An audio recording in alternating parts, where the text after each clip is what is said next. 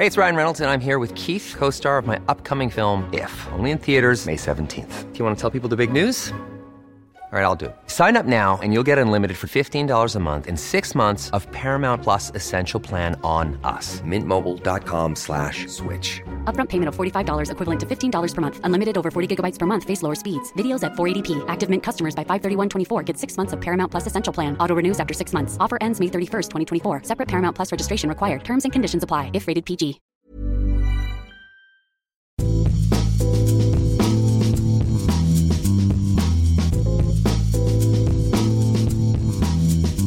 Welcome to another edition of Life Behind Bars. I'm Noah Rothbaum, the Daily Beast half-full editor. Joining me, as always, is my colleague and co-host, David Wondrich. Howdy. How are you doing today, Dave? I'm doing very well. And yourself? Pretty hot, I'm not going to lie. Summer is in full effect in New York. It's disgusting here. And I have to say, once the air conditioners go on, all I'm craving is a Tom Collins. It is, for me, the drink of summer. I mean, there's nothing else that fits the bill. Especially a really big one. Yes. My problem with many of them is too small. Back in the 30s, Charles H. Baker, the great drinks writer and traveler and raconteur and everything, had a rule that, they should be made in like 24-ounce glasses. And I like them in a 24-ounce glass myself. Gin, lemon juice, sugar, soda water, ice. And if I could get it in a quart glass, I would want it in a quart glass. I mean, I think the genius of it is that, it has the soda water, which, I crave all the time anyway. The citrus is also really good for the hot weather. Mm-hmm. A little sugar kind of rounds it out. And then you have the gin and the botanicals. And sort of gin is, I don't know. I mean, obviously we drink gin all year in all types of cocktails, but there's something about the warm months. It's very refreshing. Particularly ironic since, this is a British drink, and gin, for the most part is a British spirit. And in Britain, they have what, 1 day of summer? 1 week of summer? The last time I was in London on a hot day, people were taking their shirts off and sitting against buildings in the sun. Right. They were like, oh my God, there's sun. Right. It was remember, like business people. I remember being in Scotland like 10 years ago, over 10 years to research my first book.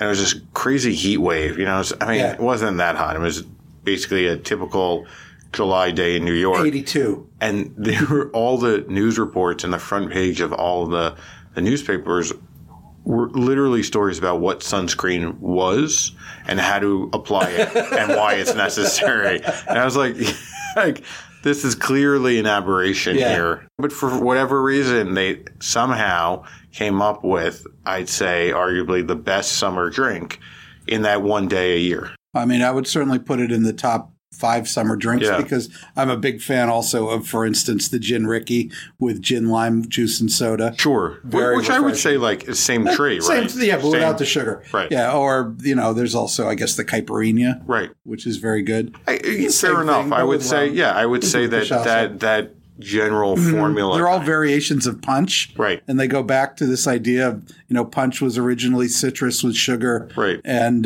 booze and water. That's delicious and refreshing, but absolutely. The Collins with the soda water makes it extra refreshing. Yeah. And big chunks of ice in it. Obviously, that same formula could work with whiskey and is good. Yeah, there's a whiskey Collins out there that's okay. But there is something about the clear spirits. Whether it's gin, vodka, tequila, cachaça. There's something about it in the summer. Back in Esquire, during World War II, they wrote up in their goings-on about town, the guy dropped in at the bar of the Commodore Hotel, which was across from Grand Central, one afternoon in 1944, one hot summer afternoon. And he talked to the bartenders at the end of the evening rush, and they had served 1,100 Tom Collinses. Wow. That says about all. This is before universal air conditioning, so that was what you had. The Gin Ricky is called air conditioner in a glass, right? And I think it could be extended to the Tom Collins. Oh, hell yeah. You find a little bit of shade, you mix one of these up or picture. I think part of it also lends itself that you can make them in kind of big batches. You can. And obviously, you don't want to keep... The bubbles go flat, though. Right, that's true. Or you could top it off. You don't want to keep exerting yourself on a really hot day. No, you don't want to move at all. I also feel like the Tom Collins is very quintessential East Coast drink, like Connecticut, parts of New England, Yeah, it's a waspy establishment drink to a good certain degree. Do you think that other parts of the country, obviously you can get a Tom Collins in other parts of the country, but do you think that it was as popular, in California? Well, I think for a while it was, but then it kind of retreated back to its natural habitat, which is, Westport, Connecticut. I was going to say, yeah. And Cos Cob and, maybe Manhasset, Long Island, exactly. and places like that. And because of that, I think it's sort of been a little bit forgotten almost in the rebirth of the cocktail, like because it was so popular in certain parts of the country that I think some of these drinks, they became popular because they essentially died, right? And they, and for some of them, to become... They became fetish drinks. Right. And it's like, like rye whiskey. In order for it to become popular again, it almost literally had to disappear. And it's like people love a rebirth. And with the Tom Collins, it never totally went away, so it didn't necessarily need a rebirth. Yeah, it was still being made during the disco years. Right. I saw people drinking them. I rarely see people drinking them now in craft cocktail bars. With air conditioning, a lot of these summer drinks kind of lost a lot of their rationale, like the mint julep, which was all ice. Right.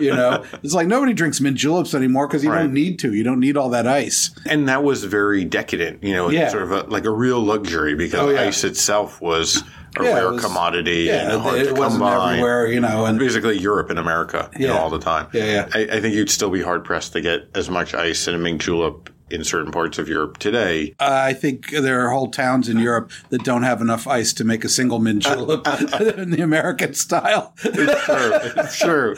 I've been in bars in Scotland where they have a little box that they put on top of the bar, and that's their ice for the night. Yeah, it's about the size of a bread box. Right, exactly. Yeah, you get one cube. I think I love what the mint julep is, that final little pat, right? The little, like that last scoop after the drink is made, just to make it look domed, that perfect little... Just extra ice. Exactly, that little perfect snow cone top, I think Scottish bartenders would have a fit to... No, that would be so wasteful. It's like that was, that was our ice for the whole night. Unbelievable. Like, oh, you also wanted ice? You didn't want me to use it for my mint julep? Yeah. Oh, sorry about that. Obviously now, it's almost universally made with gin, right? Yeah. I mean, whether it's, American. Like London Dry gin. London Dry usually. Traditionally, though, it wasn't always made with gin. No, I mean, the history of the Tom Collins is actually really interesting because it goes back to a very, very rowdy period in London history. Right. It was introduced from New York, this idea of mixing gin punch with seltzer water. Right. And it was this guy, Richard Price, who was the manager of the Covent Garden Theater. But he was a New Yorker and a vulgar man. He liked to swear and strut around and curse and throw things and was kind of a pain in the ass. But he had run the Park Theater here in New York, and he goes to London to run this theater and doesn't do well at that. And he ends up being the manager of the Garrick Club, which was a club founded for aristocrats to hang out with actors. Right. So they could kind of hang out with the fast, sporty people, and it was a place for them. And it still exists. I've never been able to get in there, but, I'm not fancy enough. Well, maybe this podcast will engender an invitation for both of us. And we'll go there and we'll drink gin at the Garrick Club. But anyway, Price was a New Yorker, and he brought this idea of making gin punch with cold soda water. Right. And people in London were like, what? Cold soda water, obviously has been around for a long time. Well, soda water was a fairly new thing as a commodity. Right. There were mineral springs that were carbonated. Right, exactly. Like in France, And you would go there to drink the waters. Exactly. But actually pre-bottled stuff was kind of new then. And the ice was an American thing. Absolutely. And he said, the water's got to be heavily iced. Yeah. And that's how you cool your punch. You pour this really cold soda water in with gin. We don't have I guess we have his pretty close to his original recipe. It was made with Geneva originally because he was an American and that's what we drank for gin. Right. We didn't drink English gin. We thought that was kind of crap. We liked our Dutch gins, the really malty ones. Which was almost like halfway between whiskey and gin, right? Yeah, it's a lightly flavored whiskey. Right. And so originally it was with Geneva, and then he learned to use Old Tom gin, which was the highest quality English gin available and the strongest.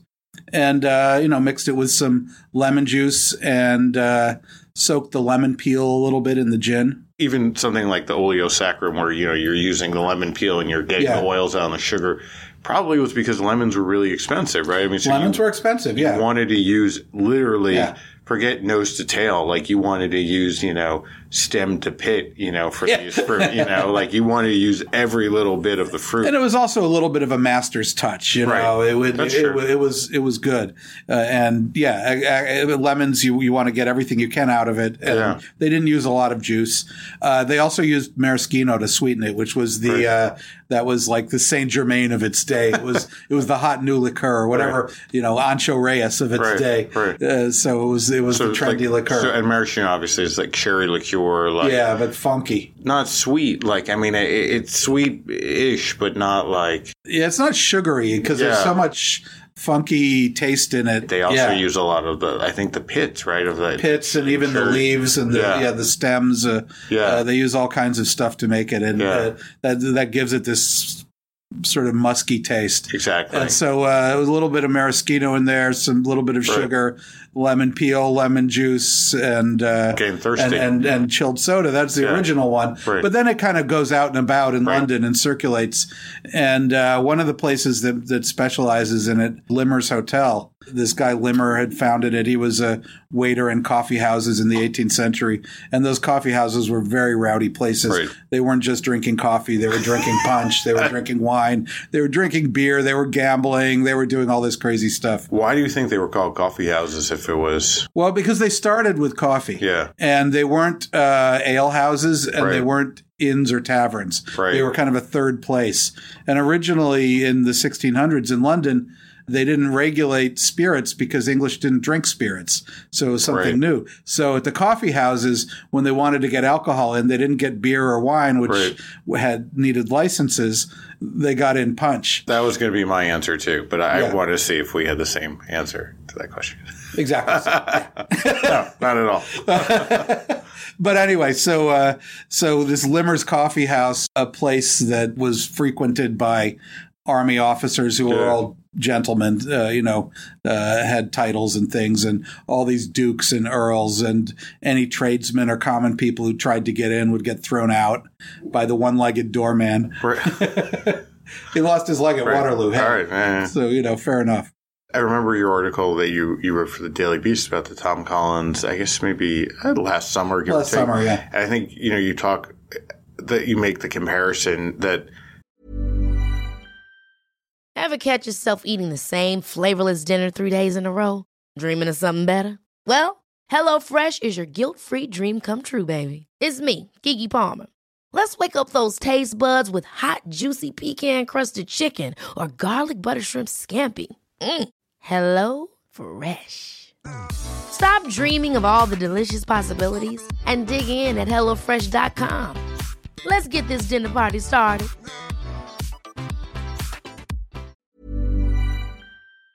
They're kind of like, not unlike the bros that you'd find in Connecticut, sort of waspy bros. Yeah. Of like, super entitled, so it's willing to misbehave. It's interesting how the Tom Collins has found its audience, no matter what century it's in. But it attracts a certain type of difference between these bros is because they were in the army. Every once in a while, they'd be called upon to stand in front of their men and get shot at. Wow. Which, and that was the one thing you had to do as an officer. You had to stand in front. Right. You had to lead from the front. And that's different from our bros who are not really good at that kind of thing. Right. And I think also you pointed out in that story that sometimes when they were deep in their, I guess, coffee cups, occasionally somebody would pull out a pistol and...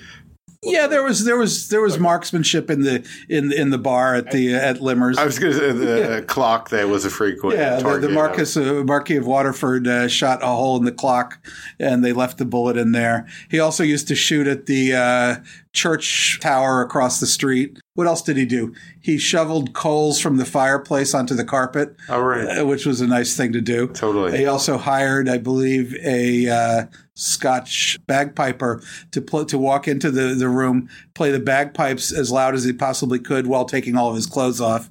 Basically, Limmer's was the first fraternity house. Yeah, completely. Yeah. Maybe not the first, but it was a big one. Yeah. And the guy who was presiding all over this was a guy by the name of John Collin. Right. Who was born around 1870, died in 1843.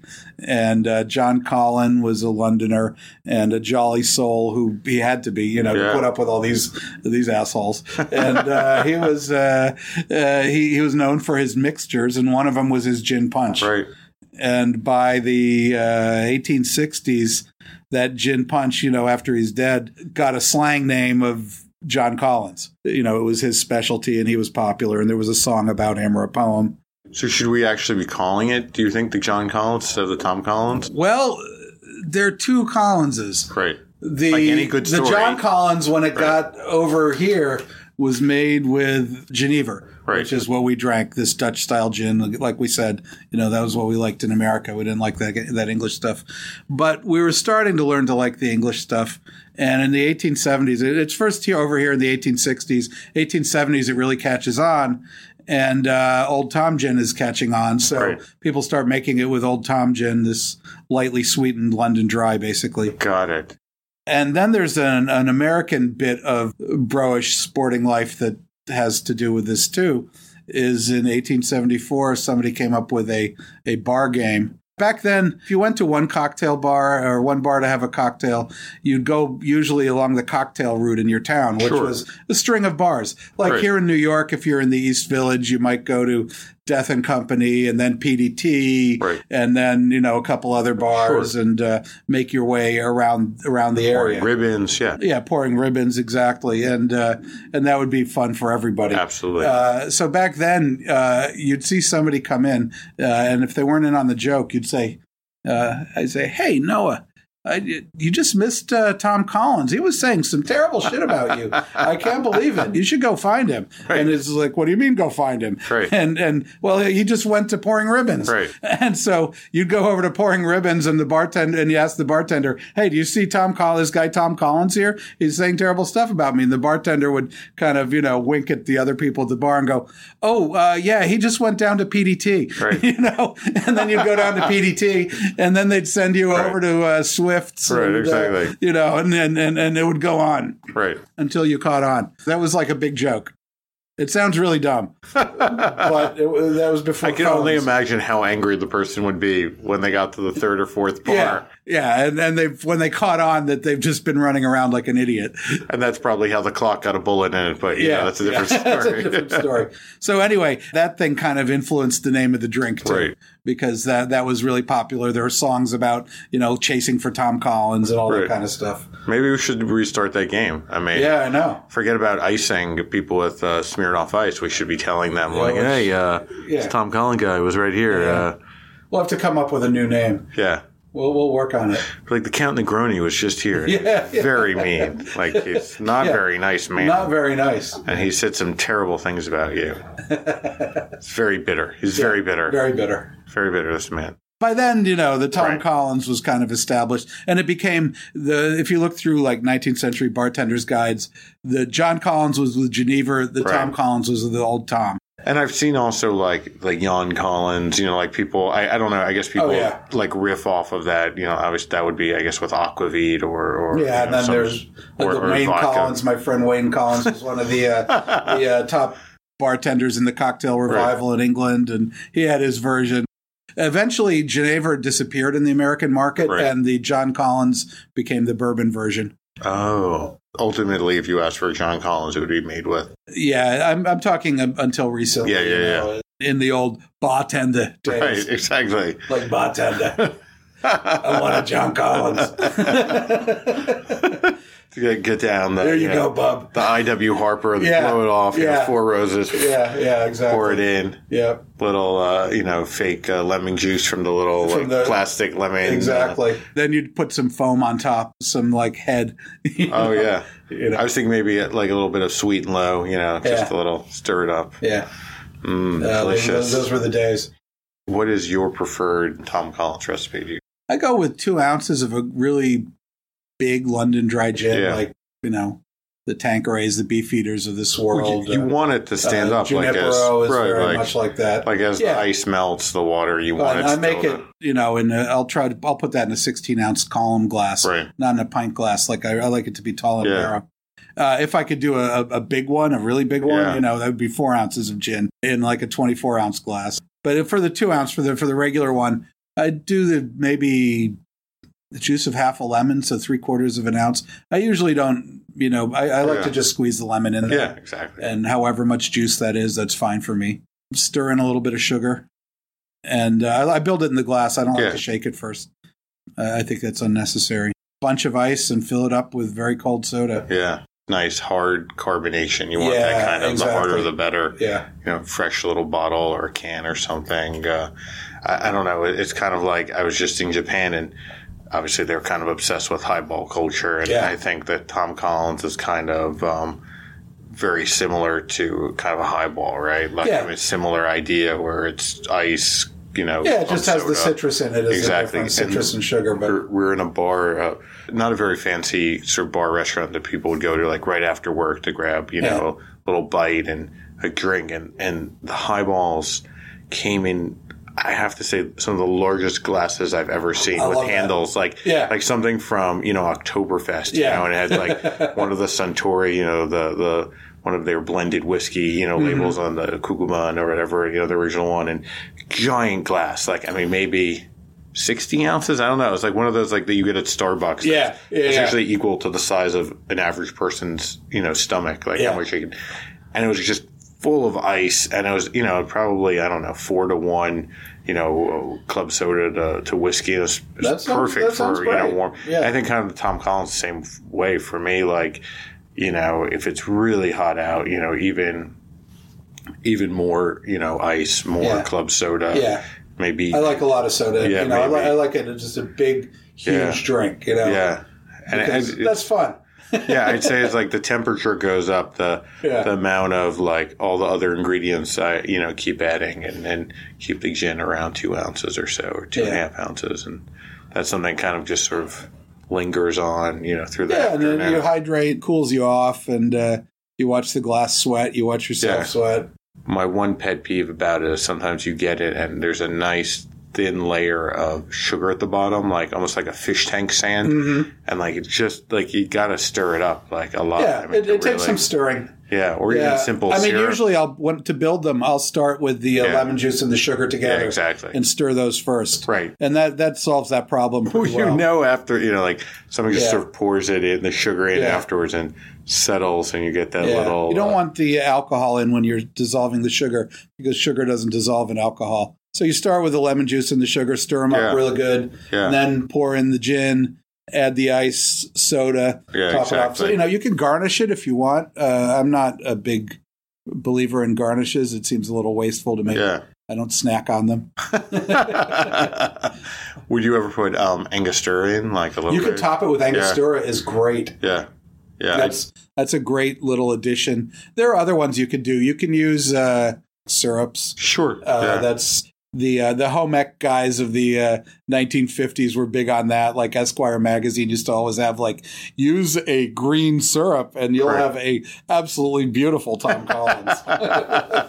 What was the green syrup made out of? You can use mint syrup or just simple syrup with green food coloring. Right, of course. Who doesn't want that? Yeah, it sounds amazing. Yeah.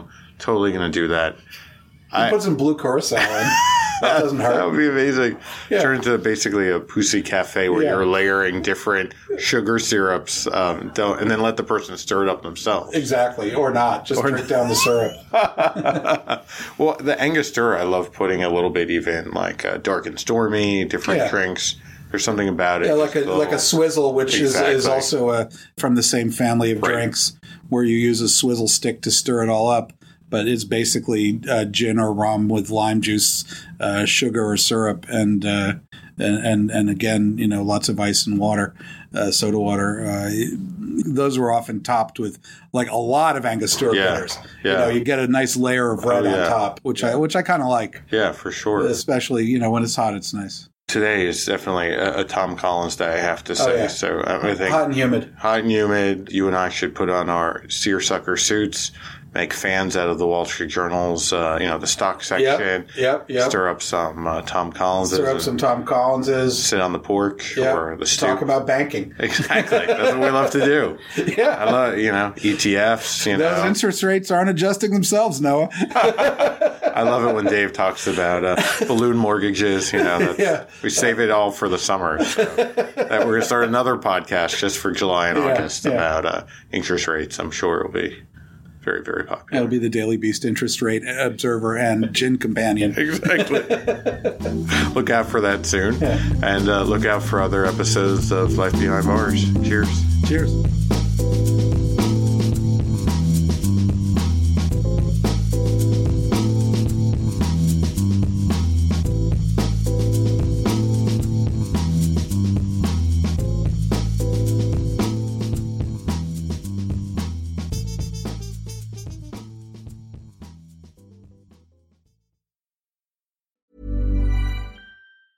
Ever catch yourself eating the same flavorless dinner 3 days in a row? Dreaming of something better? Well, HelloFresh is your guilt-free dream come true, baby. It's me, Keke Palmer. Let's wake up those taste buds with hot, juicy pecan-crusted chicken or garlic butter shrimp scampi. Hello Fresh. Stop dreaming of all the delicious possibilities and dig in at HelloFresh.com. Let's get this dinner party started.